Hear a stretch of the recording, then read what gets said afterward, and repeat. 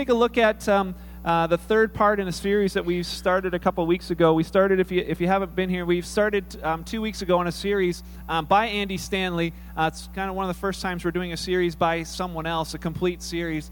It's a little bit different. We're sharing some different things I feel like Kingsway specifically needs to hear. But going through, it's based on that. If you're interested, you can go online and find that on iTunes or in Andy's podcast and listen to some of the stuff there. I'd encourage you to. It's been really, really good. But the series we've been looking at is called Christian, with a question mark. Christian.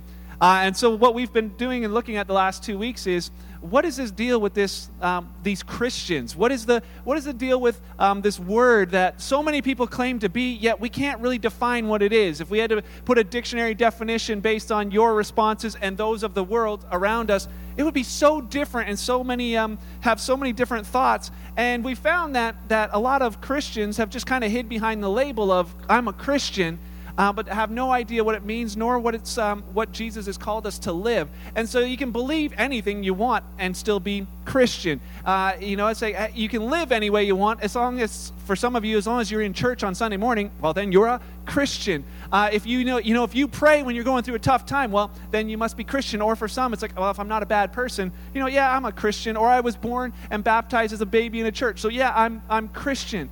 But what we learned over the last couple of weeks is that Jesus never called anyone to be a Christian.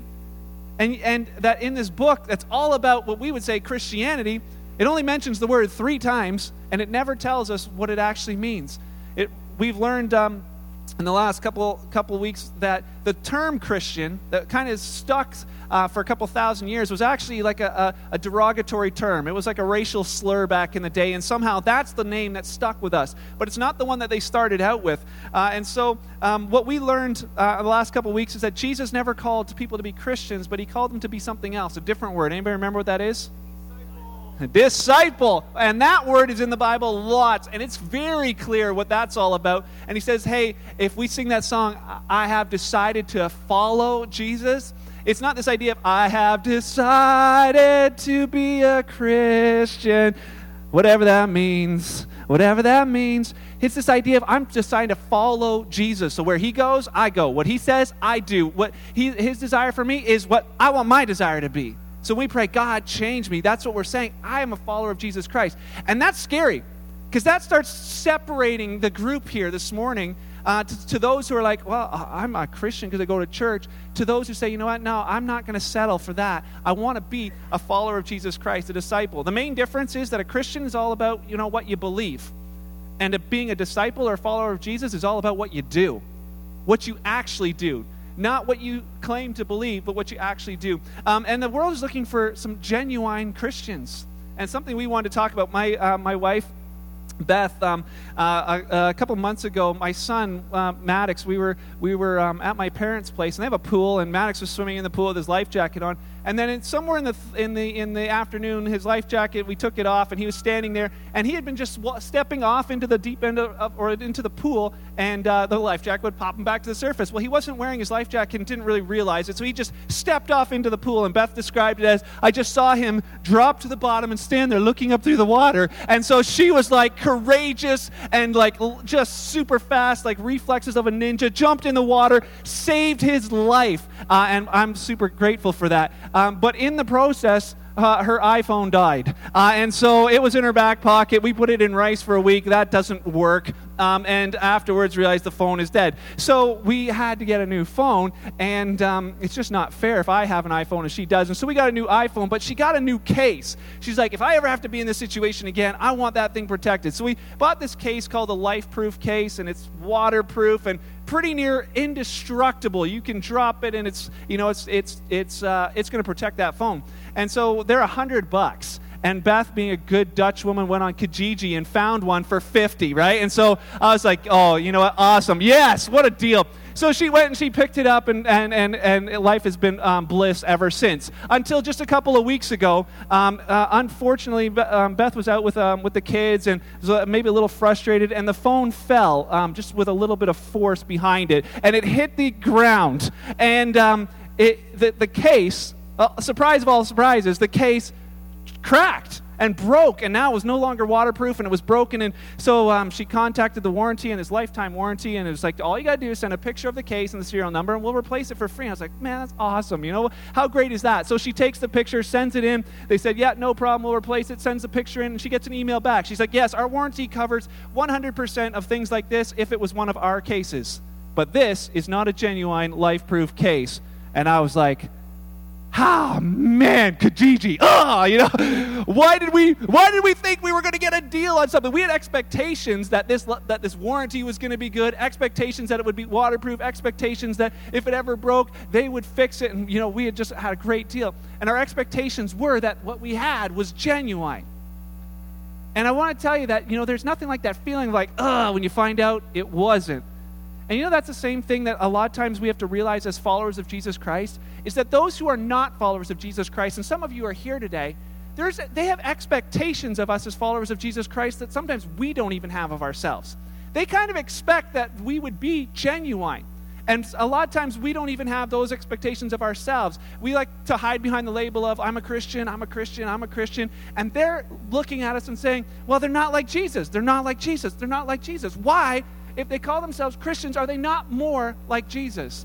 Have you ever heard, and some of you are here, you're like, yes, you know what, I've been waiting for this because, this is the reason I don't want to go to church. This is the reason I don't want to be part of this thing called Christians, is because they don't look like Christians. And Jesus had said to his disciples, he's like, there's one thing that's going to define you as followers, as disciples. And do you remember what it was?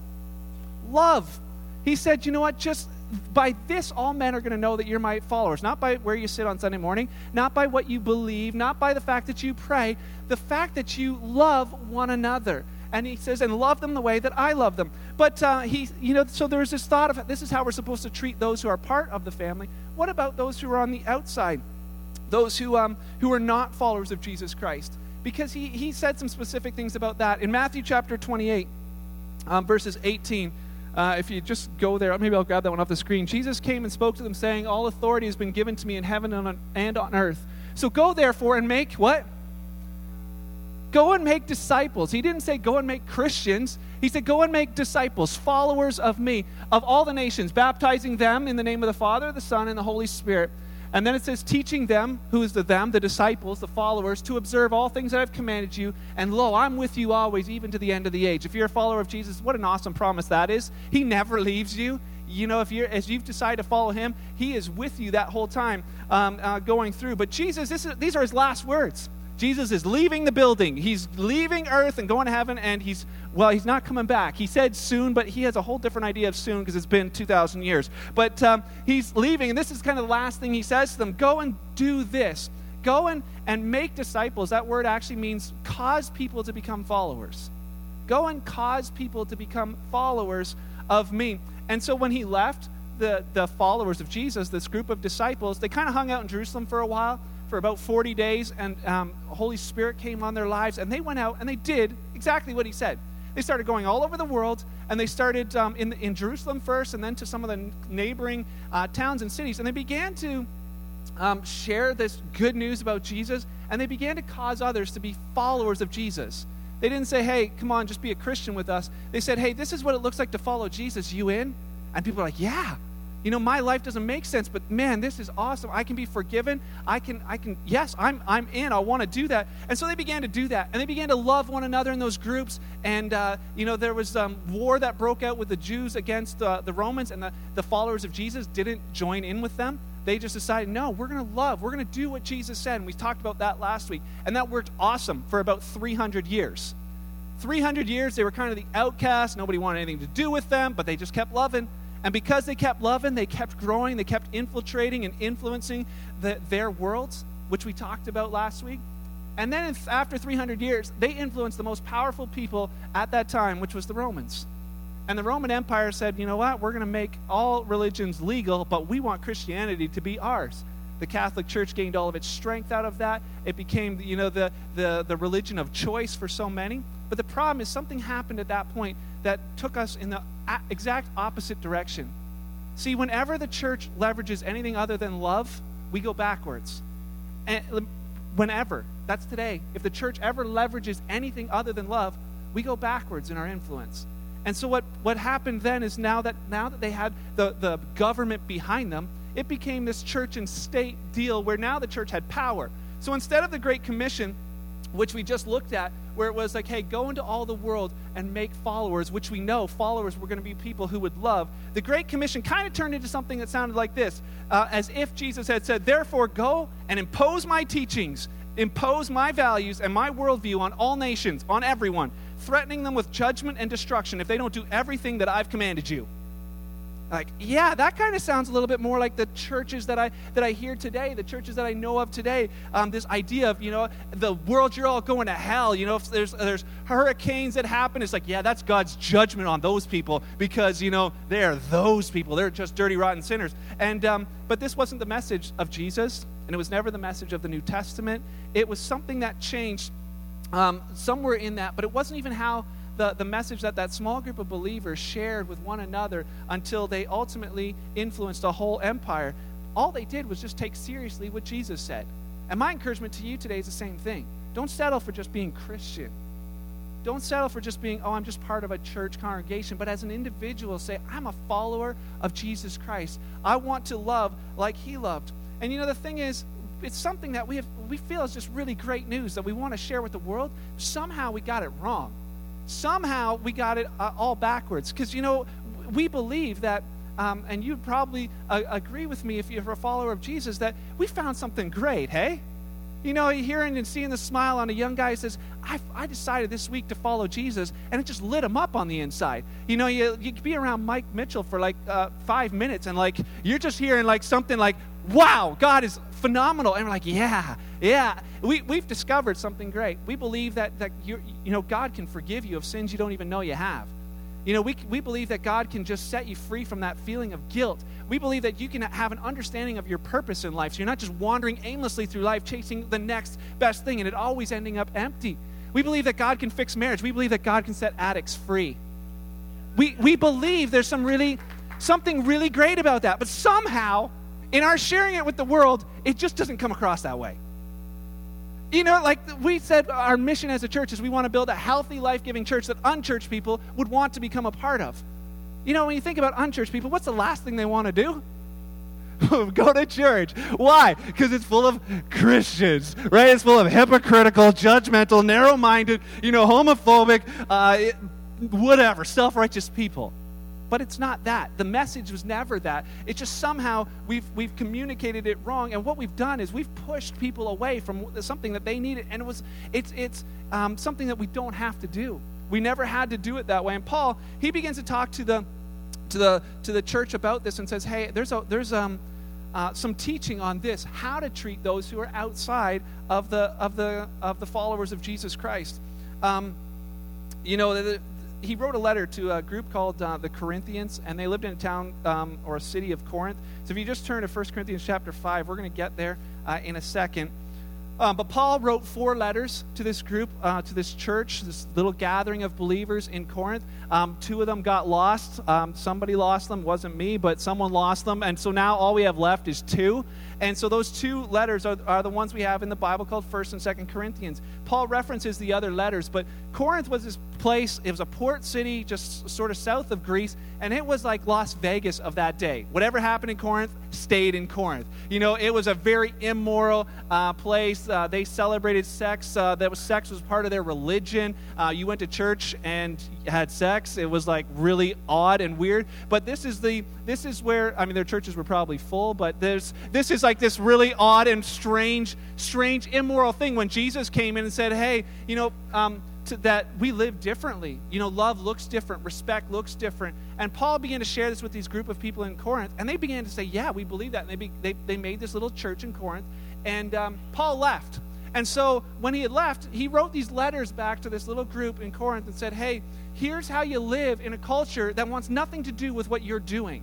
You live in a culture that wants absolutely nothing to do with what you're doing. Guess what? We kind of live in a culture like that too. People I don't want to hear about, we don't talk about politics or religion, right? We don't want anything to do with what you guys want, and yet we know we've got a message that we feel they need to, that benefits them to hear it. So he wrote them this letter, and as he's writing this letter, he writes them, and he tells them, he's like, hey, you know what?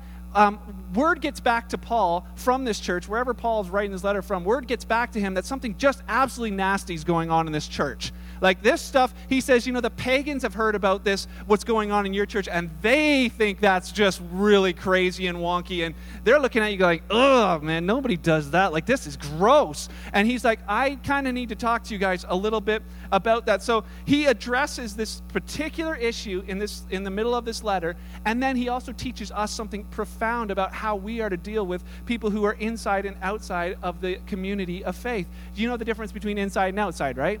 We're inside, and out there is outside. Important to know the difference, right? So like what to wear if you're going to be sitting inside and what to wear if you're going to be outside in the winter. It's important to know the difference of things. Do you guys know the difference between toilet paper and a towel?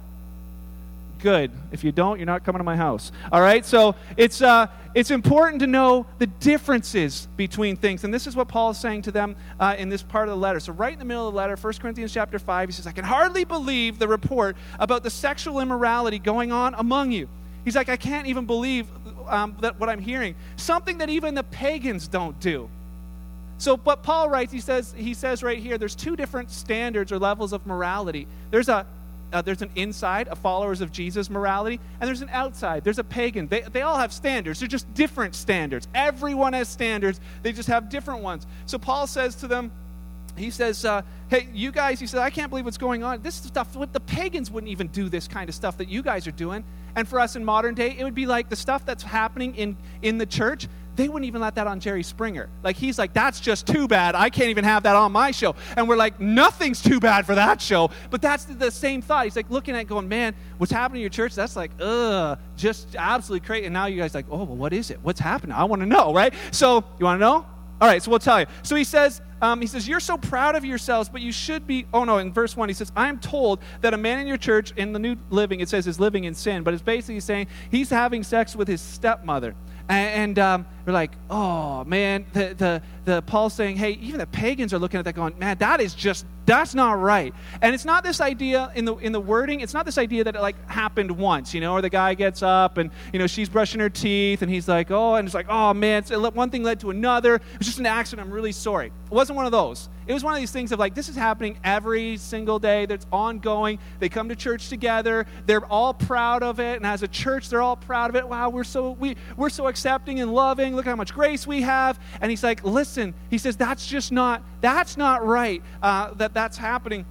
And the reason he writes them and says it this way is that the church probably wasn't huge. Like, it would have been smaller than this because they would have been meeting in a house. Anybody's house here hold all these people? Huh. Yeah, challenge accepted. But they'd be probably a group of about 50 people. They kind of knew everybody. Everyone knew what was going on. It wasn't like that this was this kind of secret thing. They knew it and they were proud of it. And Paul says something just absolutely incredible. He says in verse 3, even though, he had told them in verse 2, he says, you're so proud of yourselves, but you shouldn't be. You should be mourning in sorrow and shame, and you should remove this man from your fellowship. So he says, even though I'm not with you in person, I'm with you in spirit. And as though I were with you, I've already passed judgment on this man in the name of the Lord Jesus. And then we'd be like, wait a second, Paul. If we were there, we'd be like, Paul, okay, hold on. We got to explain something to you. Don't you know that the Bible says you shouldn't judge? Anybody ever heard that? Say the Bible says, judge not lest thou be judged, right? And I'm going to just explain something to you this morning that's going to, you're going to, next time you hear that, you're going to be like, all of a sudden the smartest person in the room, because you're going to be able to tell them what it actually means if you pay attention right now. So when you ever heard that, judge not lest you be judged, so they'd be saying, Paul, come on, the Bible says, you're not supposed to judge. And Paul would say to them, I'm writing the Bible. Right? So if I write in here that, I judged him in the name of the Lord Jesus, that's in the Bible. So he's like, so then they're like, oh, well, now I'm confused. Jesus said, don't judge. And now you're saying you judge this guy in the name of the Lord Jesus. So which is it?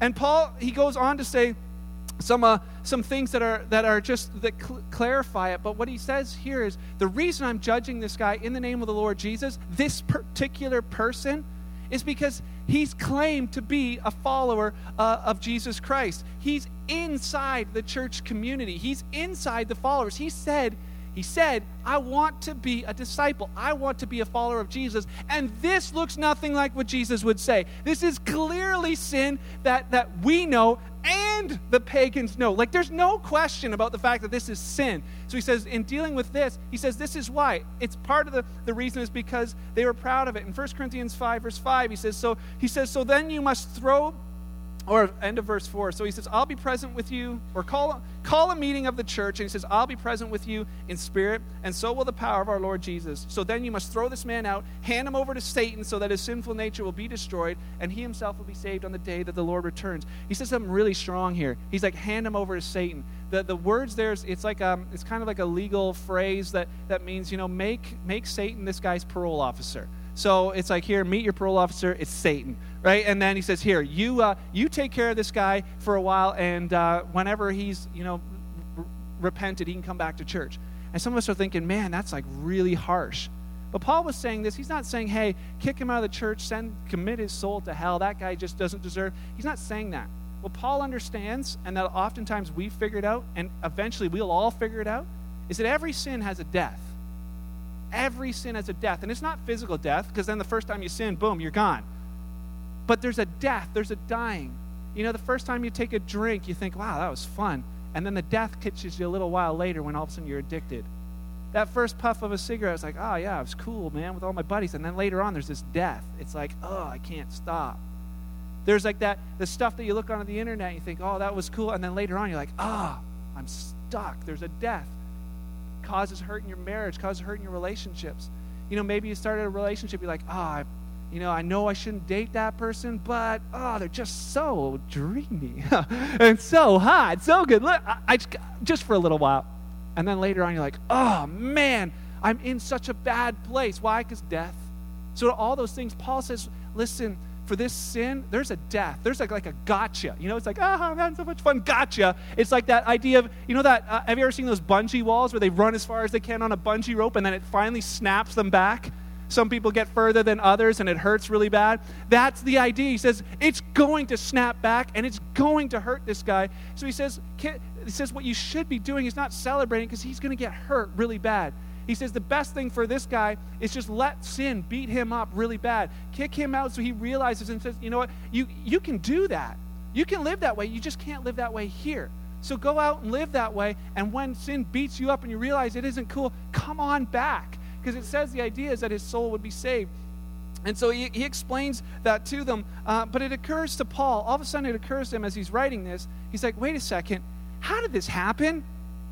How did this even happen? And then all of a sudden he has this thought, like, I think I know why this happened. And I think it's in one of these other letters that I wrote that there was a misunderstanding. So in 1 Corinthians 5, verse 9, he writes this, when I wrote to you before, I told you not to associate with people who indulge in sexual sin. They're like, yeah, Paul, we remember that. Don't hang out with people who are into sexual sin. And then he says, but I wasn't talking about unbelievers who indulge in sexual sin or are greedy or cheat people or worship idols. You'd have to leave the world to avoid people like that. Some of you are thinking, yeah, you're right. If I'm not supposed to hang out with anybody who's like in sexual sin, right? Like sleeping with anyone who's not their spouse, man, I can't even go to my family reunions anymore, right? Like, I got to quit my job. I think there's probably one or two at U.S. Steel that live like that. I just can't go there anymore, right? He's saying you'd have to leave the world. And he's saying, I didn't tell you that. I'm not telling you got to divorce yourself from every relationship just because they're living in a way that's not something that the Bible talks about or that I believe in. He says you'd have to leave the world to avoid people like that. He says in verse 11,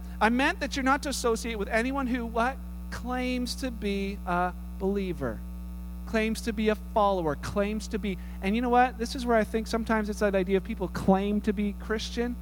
And we've learned in the last couple of weeks of what that really means. But I would say this. When it comes to the place where someone claims to be a sincere follower of Jesus Christ, that's where this kicks in. And he says, anyone who claims to be a believer yet indulges in sexual sin, and it's not like that they've got a porn problem or that they, that's something that they're fighting or something that, that they're, let's say, is a sexual sin that they're, whatever, struggling still against. It's this idea of they're living that way. They don't care. They're like, yeah, I'm a Christian, but, I'm doing this anyways. And he says he adds a few things to the list. He says, or is greedy, or worships idols, or is abusive, or is a drunkard, or cheats people.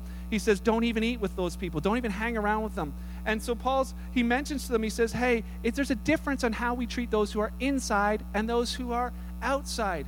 He says there's somebody who's, if they're living in the wrong direction, they're part of the followers of Jesus Christ. It's our obligation to judge that. We'll talk about that in a quick second. 1 Corinthians 5, verse 12, Paul asks like this big question. It's written in question form in almost every translation, not this one.